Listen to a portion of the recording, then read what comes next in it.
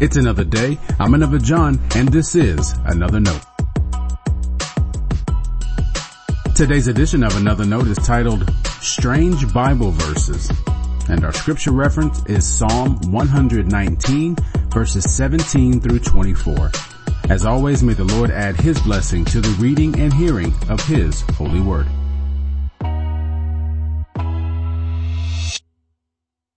Ever notice how many episodes of our favorite TV shows often center on a situation taken out of context?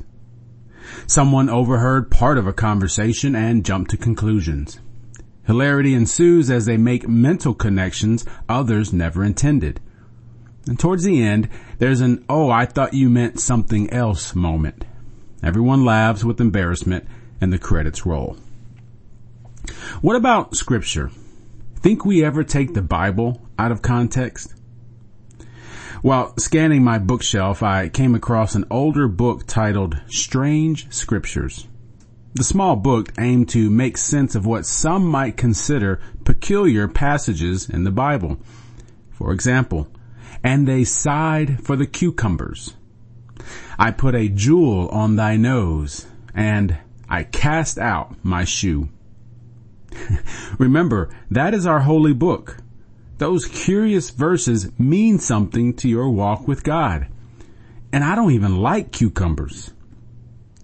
Of course, like with any conversation, situation, or story, we need context. These verses make more sense within their setting. I've known many people who have felt the Bible is as strange as these few passages sound. As a result, there isn't much the Bible can offer them. There's enough strangeness in the world, they conclude. There are others who feel too removed from the world of the Bible. That makes it impossible to understand, even if they wanted to try. I can relate to that feeling. Thousands of years will create barriers between generations. In the Bible, we see this happen from one generation to the next. One generation walks with God, the very next rejects God. The people in the Bible never had to deal with modern problems. Be sure, though, they had their own.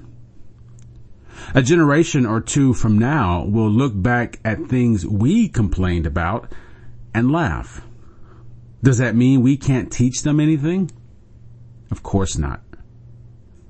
If we decide to prioritize Bible reading, we'll learn its context. We'll begin to make sense of some of the strange verses.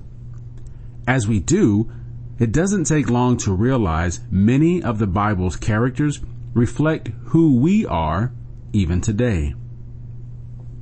No, ancient cultures may not have had to deal with government issues or education budgets.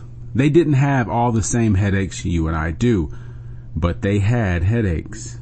And they had a human heart and human emotions. That means for all our differences, there's a lot we share in common. Their walk with God, as strange as it may seem at times, can impact ours. Strange Bible verses to us meant something meaningful to them. And I'm sure they would laugh at the ways we take the Bible out of context as well. I've learned the strangest thing about the Bible is that I'm in it more than I realize. Stay blessed.